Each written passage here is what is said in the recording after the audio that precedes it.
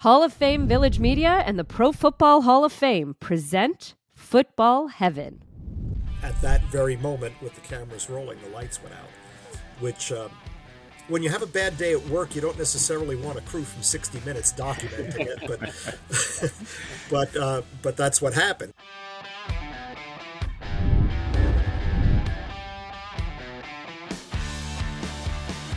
Hi, hello, and welcome back to another episode of Football Heaven. I am Aditi Kinkhabwala. I am joined by the brilliant John Kendall and by the inimitable Joe Horrigan. And today, gentlemen, we get to talk about the biggest thing in broadcasting on the planet.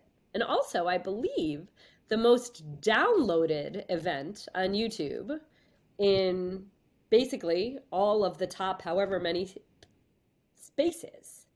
John, you know what we're talking about, don't you?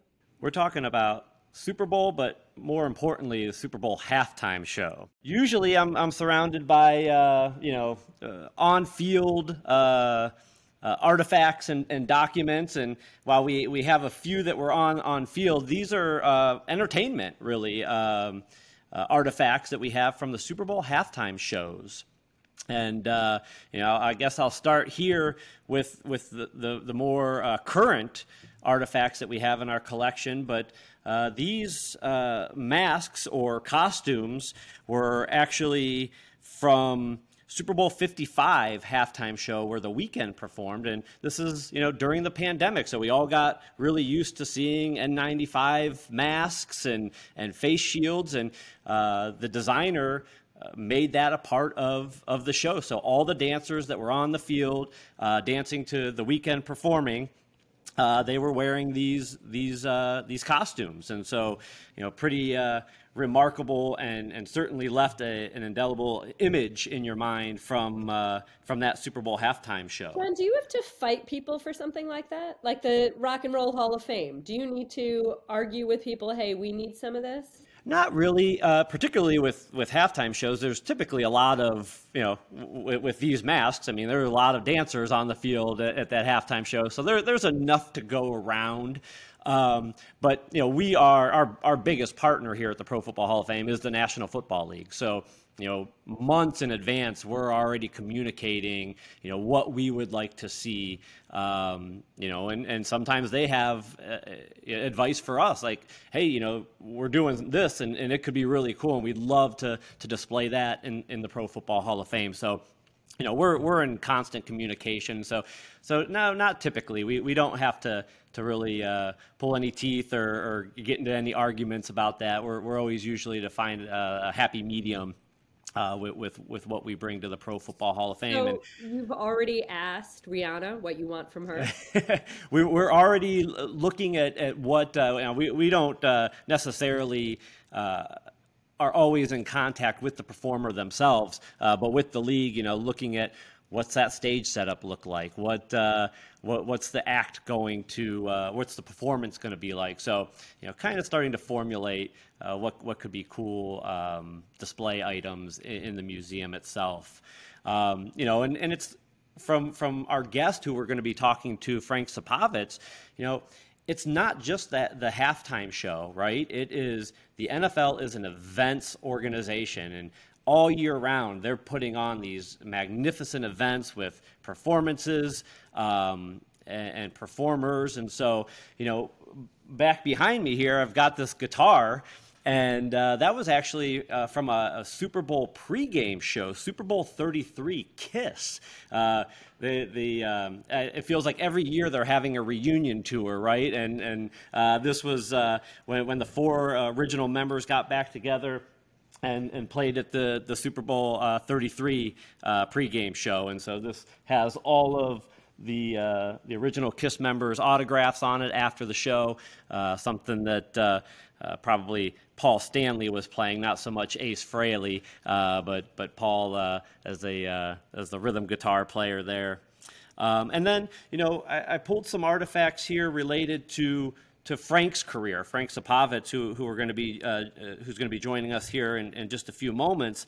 But his very first halftime show or first Super Bowl that he managed was Paul McCartney's halftime show. And so here's Paul from his autograph from 2005 there. In the middle of his career, 2008, Tom Petty and the Heartbreakers played.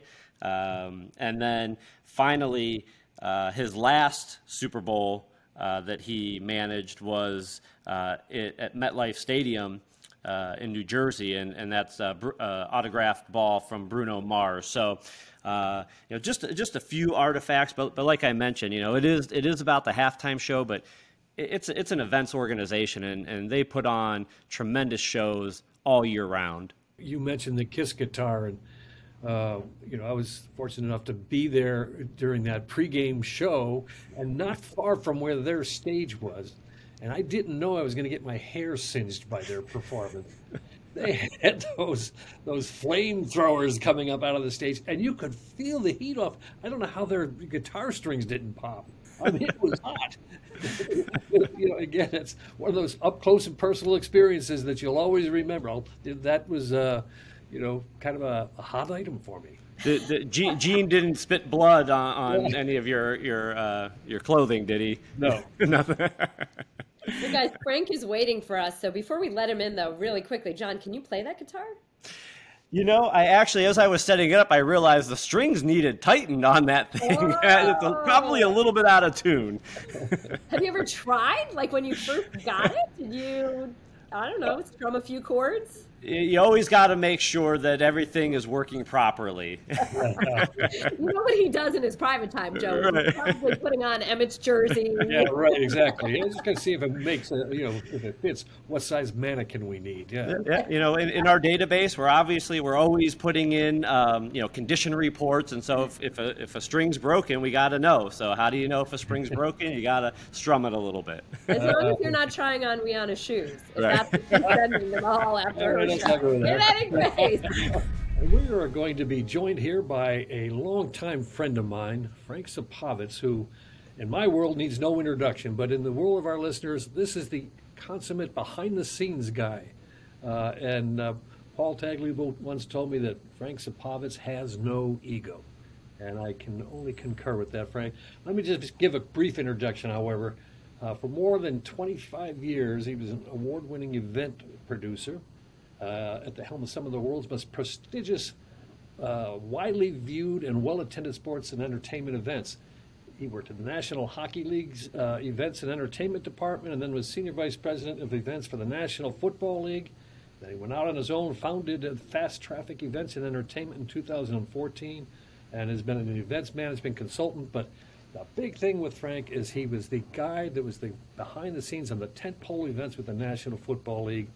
And frankly, in transparency, Frank, our relationship really began when you joined us at the Pro Football Hall of Fame as my co-producer for the enshrinement ceremony. For years, we worked together. It was a tremendous opportunity for me to learn from the master and enjoy that relationship. But for our listeners, Frank is the guy behind the scenes at the Super Bowl, the draft, the Pro Bowl, all those things that come off so well, and you wonder how it happened. This is the guy. Frank, welcome to our podcast. Oh, Joe, thank you so much. It's an honor to be with you today, and I have to say that if I taught you anything, it's about listening and learning, and I did a whole lot of that from you. Well, I appreciate that, but we put off and will, again, this year be pulling off a great enshrinement ceremony as we have done in the past. The band is back together again. Frank, give a little background for yourself, and because we're talking Super Bowl and it's coming up here, and everyone and everything is focused on the Super Bowl.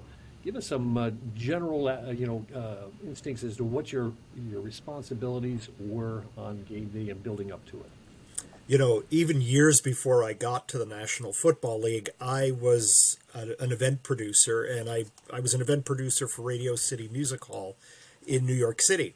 And my very first Super Bowl experience was as the associate producer of the halftime show for Super Bowl 22. Now, we're up to 57, so that just tells you how long ago that was. It was 1988, and it was pre-Michael Jackson, way pre-Beyonce and Rihanna, back in the days when we just filled the field with stuff. And the stuff that we filled back in 1988. The stuff that we filled the field with was 88 grand pianos, because there were 88 keys on a piano, 88 pianos, 1988. And I guess that's how I got into numerology. I actually joined the NFL many years later in 2005. My very first Super Bowl at the helm, I suppose, was in Detroit for Super Bowl 40.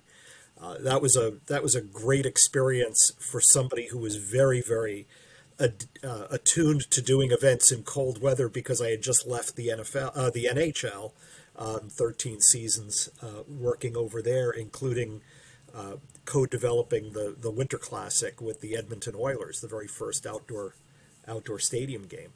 But when I got to the NFL, the Super Bowl is unimaginably large. It was so incredibly intimidating, and realizing that you had to coordinate not just the presentation that the fans saw, not just the practices and the games that the players were involved with inside the white lines, but also just every element of it, every bit of logistics, from the fan experience to stadium operations to preparing for disaster if you had to deal with disaster.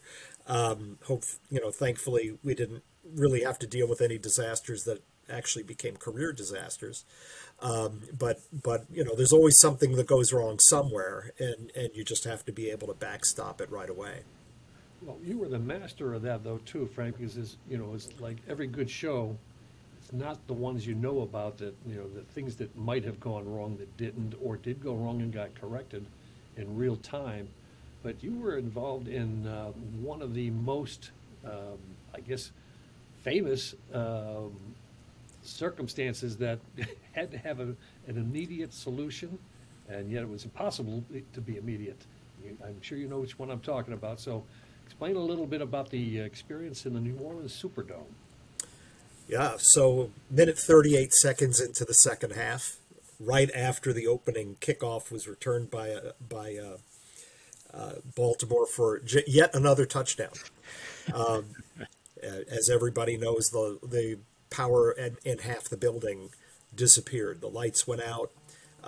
Television didn't know what to say to people. We didn't know what to say to people. It was actually in the middle of a very odd time for me, because 60 Minutes Sports and CBS were doing a behind-the-scenes story on what it takes to put a Super Bowl together. They had been following us around for about a week.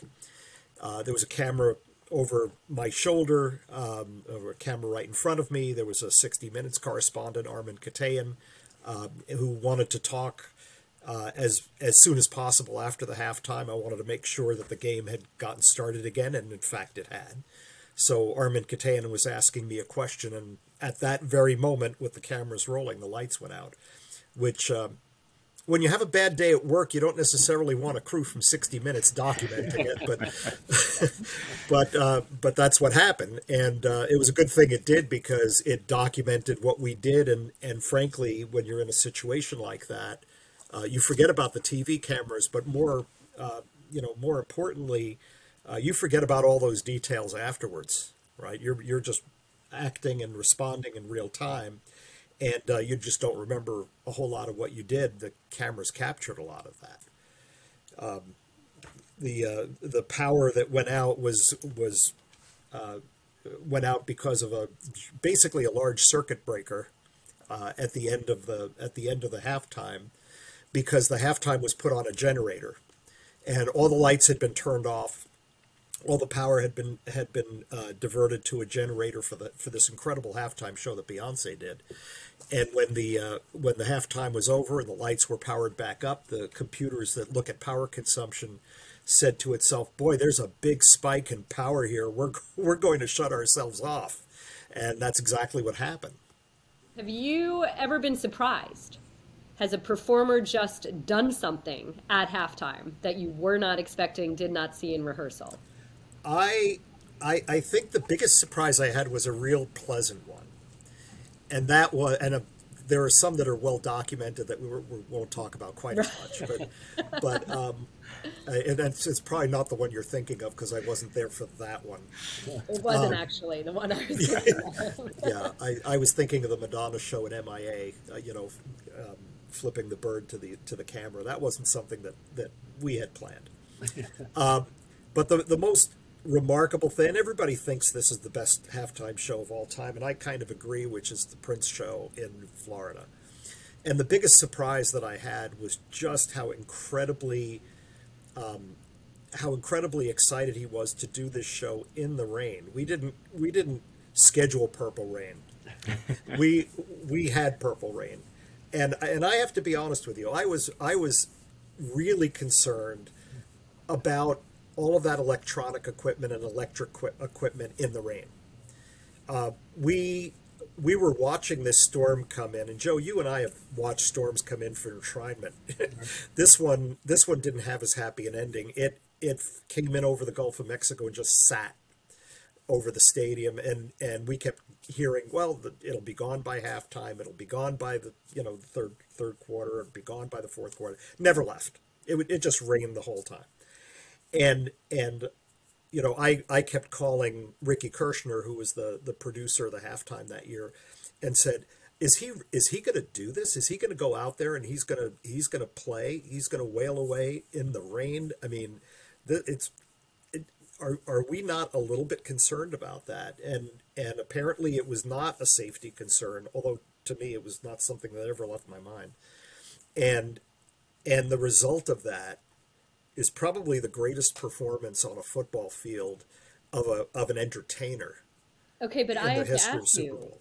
I was at the Rock and Roll Hall of Fame in Cleveland when the draft was there. They had a whole display of halftime shows, and the legend is that Prince actually said, "Can you make it rain harder?" Is that a true story? I don't know. I wasn't there. I was in the NFL control area when he was asked. I never got a chance to chat with him, and if he did, it doesn't surprise me that he would.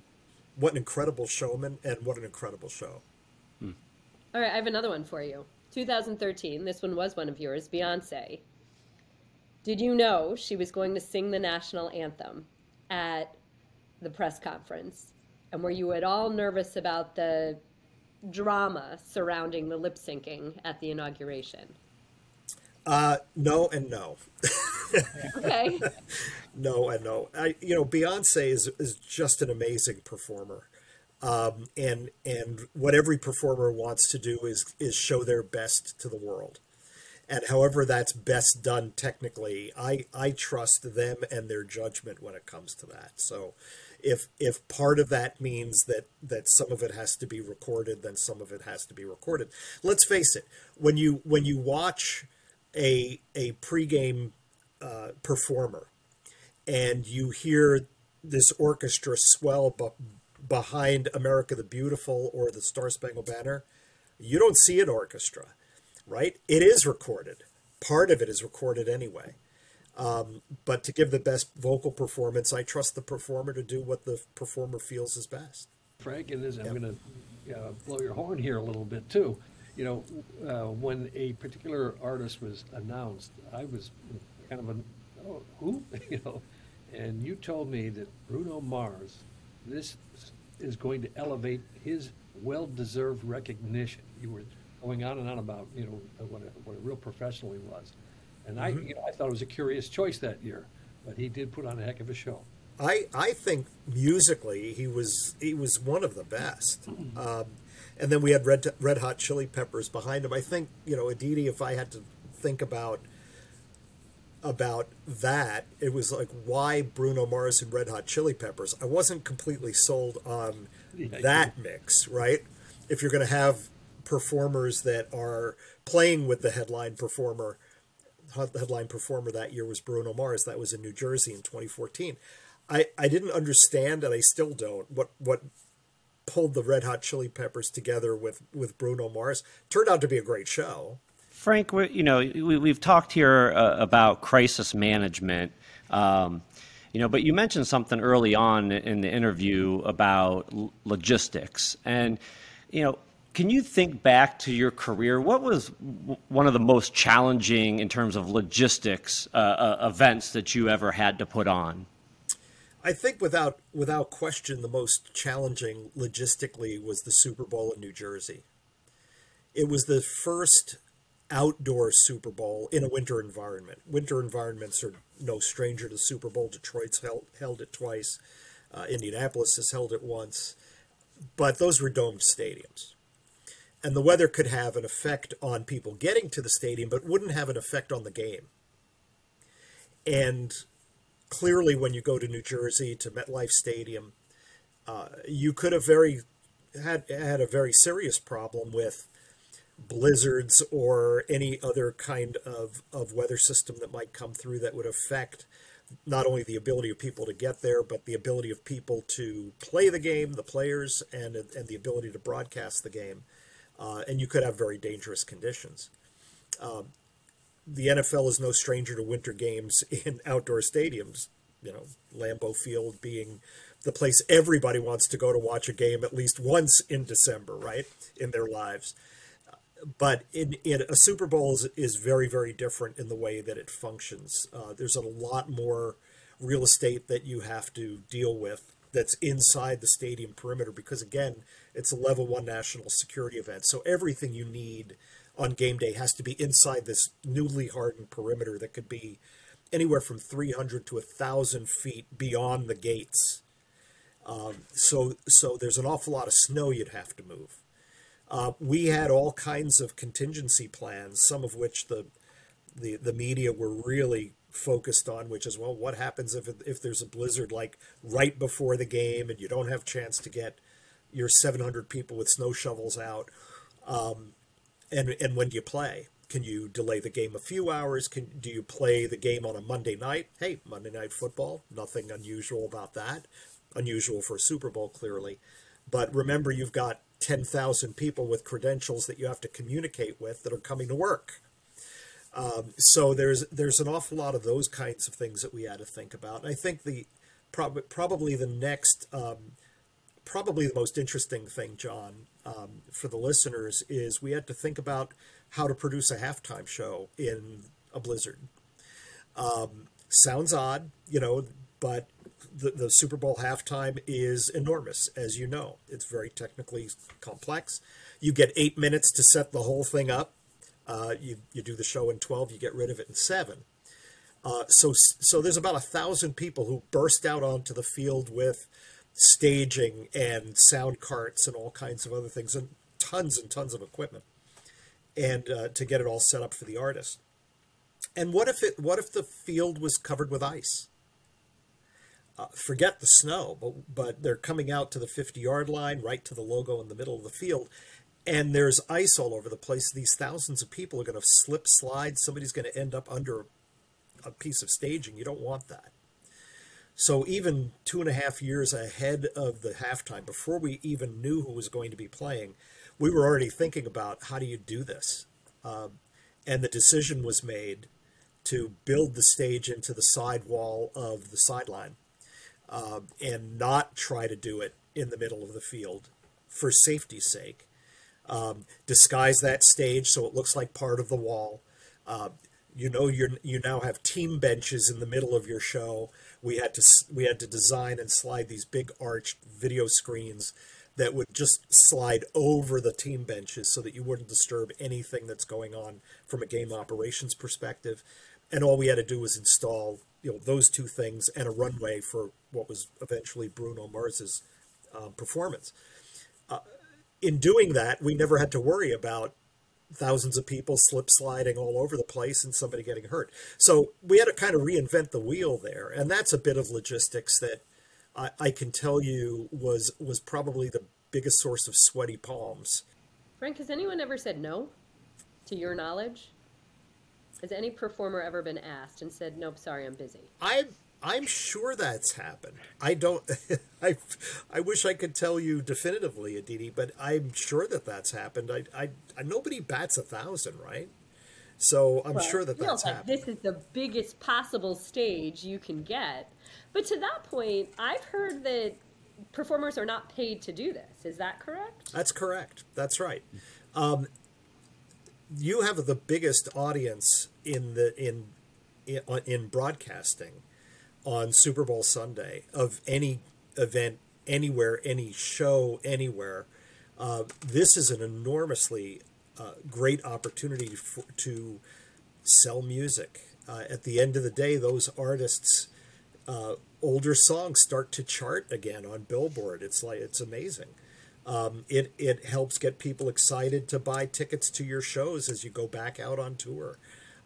If you've got to think about, performing for 12 minutes in front of, however many people, 110, 115, 125 million people, it's a great investment, and it's also a great and prestigious honor to be able to say that, yeah, you were one of the people who carried one of those shows off. Is there someone you'd love to see that we haven't seen yet? Oh gosh, I'm not the target market, right? I'm. Oh, is that Joe? Should we be asking Oh Joe? no, I don't think Joe is the target market either. Oh, my days have come and gone. You know what? I think it's wonderful though that the league has started to aim toward the target market, who are the younger fans and fans to be, to keep continuing to make the Super Bowl an incredible experience. So, Frank, last year when you see that Evan McPherson, the Bengals kicker, and Clark Harris, their long snapper, have snuck back onto the bench to watch the halftime show, this year when you see Chiefs wide receiver Marquez Valdez-Scantling has said he wants to watch Rihanna, does that give you a moment of pride? Does that make you feel, oh, some poor schmuck is going to be yelled at by the commissioner because he's not in the locker room? Well, I think he's going to be yelled at by his coach potentially. I think he's got a bigger problem there. I don't know that, as much as Roger is the all powerful commissioner of the National Football League. Coach Reed. I think the coach is the one that they're the most frightened of, or the most concerned about. It's amazing, really, if you think about it. It's one of the hallmarks of a player's career to compete in the Super Bowl. And what I always tell people is, well, what we do is dependent on what they do. Our job is to make sure that players and teams can compete at their highest level. We don't want to do anything that takes anything away from that. The fact that players want to sneak back and see what event people are doing and halftime show people are doing and what performers are doing, that's remarkable. Well, from what I've heard, it wasn't so much that they snuck back on to see it, it's that they got caught by the cameras watching it.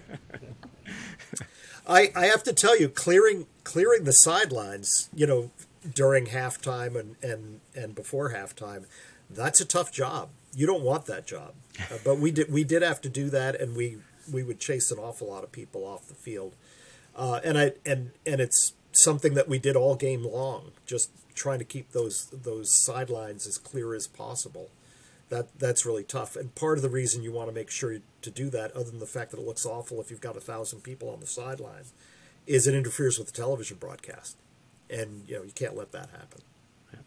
I will not out myself for when I was there and shouldn't have been there. But I will say that your people, or at least the NFL's people, you're removed, have done a very good job. Last year, I was stuck in the tunnel. I was not allowed on even one blade of grass at SoFi. But still, to me, the idea of actually, to your point earlier about the experience within the stadium versus on TV, I could have sat in our green room and watched on TV, but something about actually hearing the music live in real time just felt so magical, especially with everything that was going on last year. That's one of the reasons why it's a bucket list item to attend Right. a Super Bowl. People watch it every year, but being there is an entirely different ball game, literally. Do you miss it? Do you miss it? Or do you feel good? I did it, been there, done that, enough headaches. No, of course I miss it. It's an incredible experience. I'm on to other things, but that's, I have a very, very fond affinity for everything that people are doing there, and I have an intimate appreciation of what it is they face. It takes an awful lot to put your life back together after working, I mean, basically for 3 years on any given Super Bowl, but particularly that last month to 6 weeks is really, really intense. Do I miss it? I do, but I will tell you this. I have come to learn how America experiences the Super Bowl. So having a beer in one hand and a plate of wings in the other is not a bad way to experience the Super Bowl, I can tell you that much.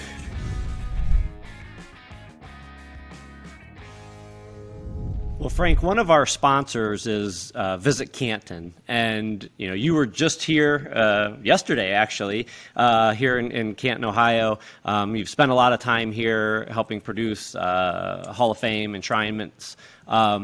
What's one thing in Canton that is kind of a must for you when you come here? Besides coming to the Pro Football Hall of Fame, is there some place that you like to visit or a treat that you like to get when you're here in Canton? That's ever evolving, and because Canton is ever evolving, and I was in Canton this week and went by Centennial Park and was just mesmerized by this incredible monument to football that is so spectacular that anybody who visits Canton.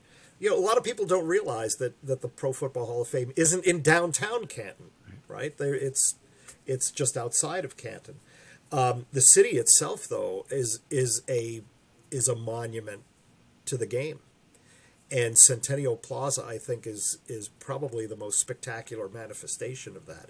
I just love the public art that's just been popping up around the city, all of which, of course, is football oriented, or much of which is, and that's no accident. There's such an incredible amount of pride in the city in terms of being the birthplace of professional football.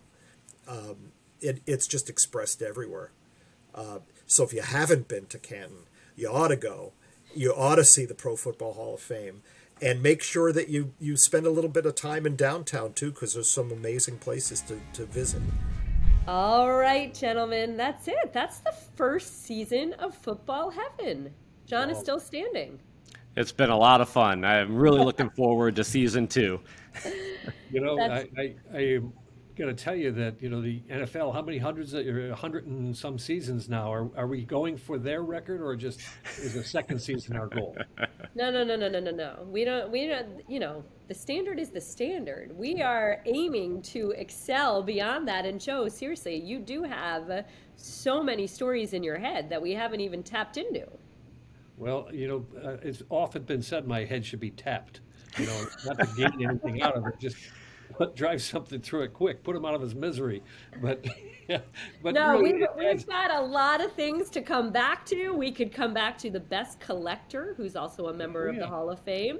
We can find out the secret that goes into making those busts, because I know, Joe, you've got a ton of stories about that.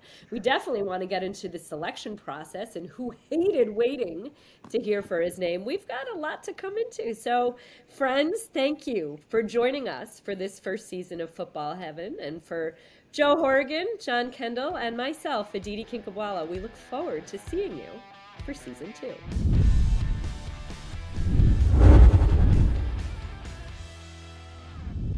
Visit Canton and experience Hall of Famers' hometown favorites for yourself.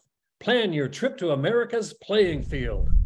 If you enjoyed today's episode, please check out the Hall's other exciting podcast, The Mission. Introducing the HOFV Pass 2023, your ticket to the Hall of Fame Village, a world-class sports and entertainment destination situated around the Pro Football Hall of Fame Museum in Canton, Ohio. The Hall of Fame Village Pass is a limited run of digital collectibles. Owners receive exclusive access to events, promotions, discounts, specials, and more. Get your HOFV Pass at HOFVpass.com. For more Football Heaven episodes and bonus content, please visit Hall of Fame Village Media and Pro Football Hall of Fame social media.